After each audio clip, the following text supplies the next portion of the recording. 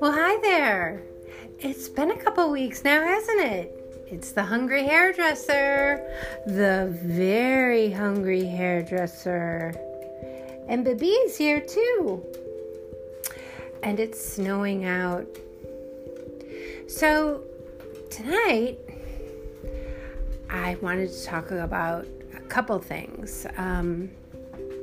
First of all, I'm a couple days late to the fish fry party, but I did make a fish fry last night, and it was so good. I'm just so grateful that a couple of very special people in my family, namely my dad and my son, loved fish. So last night I had a couple of crappies and a walleye. I had one walleye. I was very lucky to have that. And I found them in the depths of my freezer. The very depths.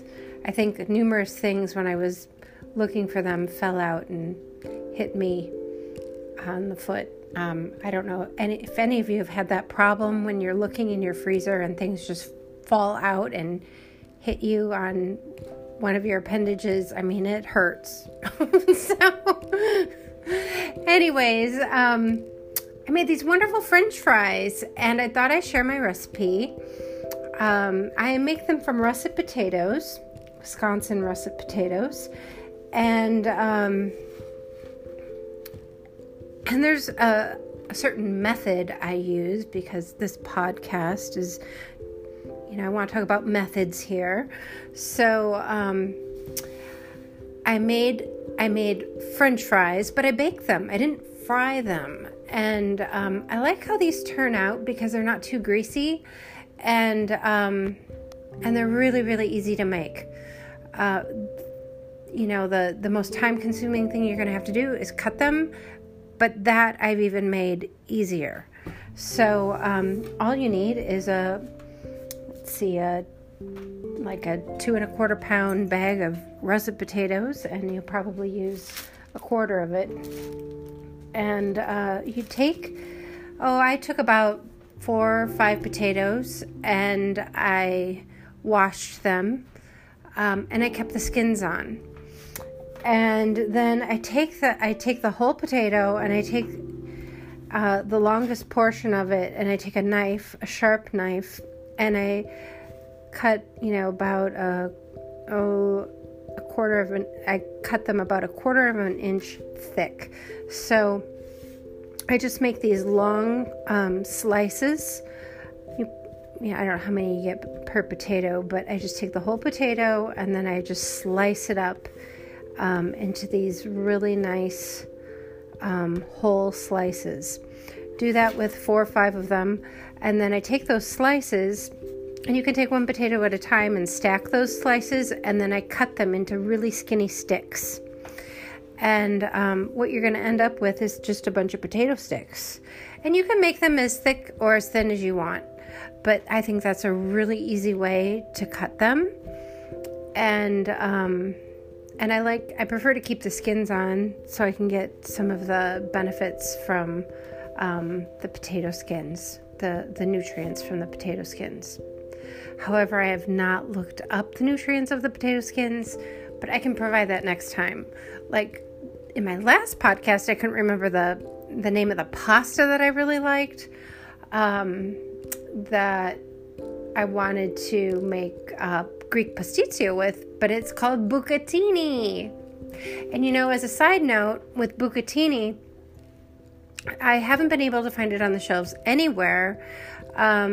And that's because, I did a little research, and the pasta makers found that bucatini isn't as popular as the other pastas are. And so during the pandemic, some of these larger pasta makers have decided not to make it so they can focus on the pastas that everybody consumes. So that's why you can't find it on the shelves. It's more of a specialty pasta. So they're making more in-demand pastas right now. And just as a note, I gave my last box of bucatini to my son, so I hope he enjoyed it. So back to the potatoes. So I took all of these sliced potato sticks. I like to call them potato sticks. I make mine kind of skinny. And I put them in a 9x13 pan. And then I fill it with water. And the reason I do this is because I want to release some of the starch from the potatoes so they don't stick together when they're baking. And I fill it up with water, a few times, and I dump the water out. And I just kind of do this over the sink. I fill it up, I dump it out. I fill it up, I dump it out. And then I put it on the counter, and I just let it set for 15-20 minutes. And the water just gets all kind of starchy, and then I dump it out one last time. Then I take the potatoes.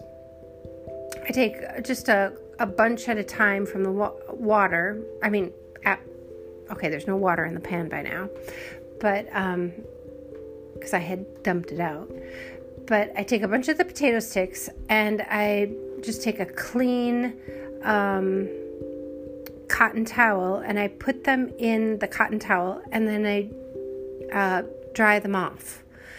I just prefer to work with cotton towels. I don't really buy paper towels anymore. I just use cotton towels, and I wash them with soap and disinfectant, and anyways, they're perfect. Just help save a tree. It's more environmentally friendly.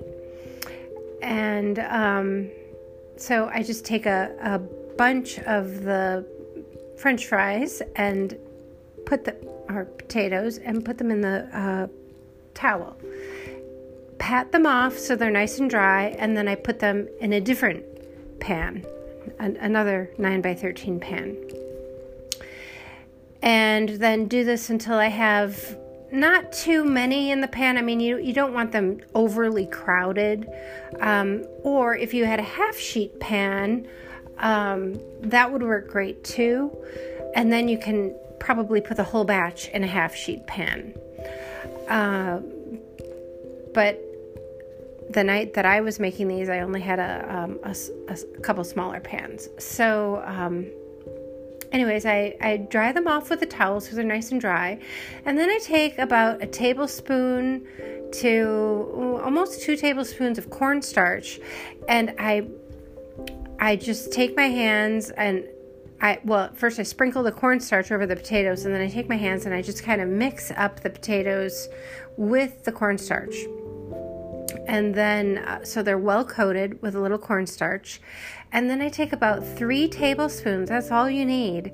About 3, or you could use 4 if you want, but 3-4 tablespoons of vegetable oil or canola oil.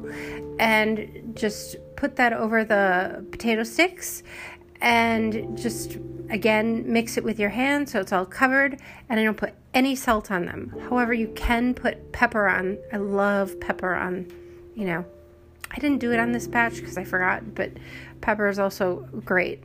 I do put salt on. I use kosher salt, but I put it on at the end. So, okay, so the potato, the French fries are totally coated with the cornstarch and the pepper, black pepper, and the oil. And then I pop it in the oven, 400 degrees, and I did 400 degrees conventional or convection bake, because you want the air to move around these so they crisp up nicely. So you gotta kind of watch these so they don't get overly brown, but they turn out really nice. They're crisp, they're not soggy. And all I did was turn them once, and when they get a little brown on the bottom, then you take a spatula, you go in there, and you just flip them over and separate them a little. If you do it too soon, they'll stick together. So the key is to go in when they've browned a little on the bottom, and the oven is still hot. You turn them around a little, and give them another 8-10 minutes, and then they just turn out perfect.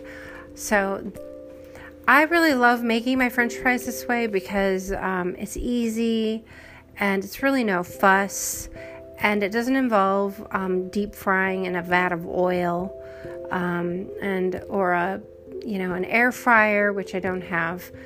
But it's just a pan method, which I think is really easy. And you could use parchment paper on the bottom. I didn't have any. I don't really buy a lot of parchment paper, but of course you could. So I try and keep my recipes really simple and practical. Sometimes there are more exotic ingredients, but this was pretty easy. So when I take them out of the oven, just take kosher salt and sprinkle it over the top, and voila, you have the French fry. And they're just wonderful, and they're crisp, and occasionally Babi gets one or two. So I hope you enjoy this recipe. I hope that winter has not been too harsh for you. I'm really keeping a lot of people in my prayers, and I really mean that. And just hope this message finds you well and healthy, and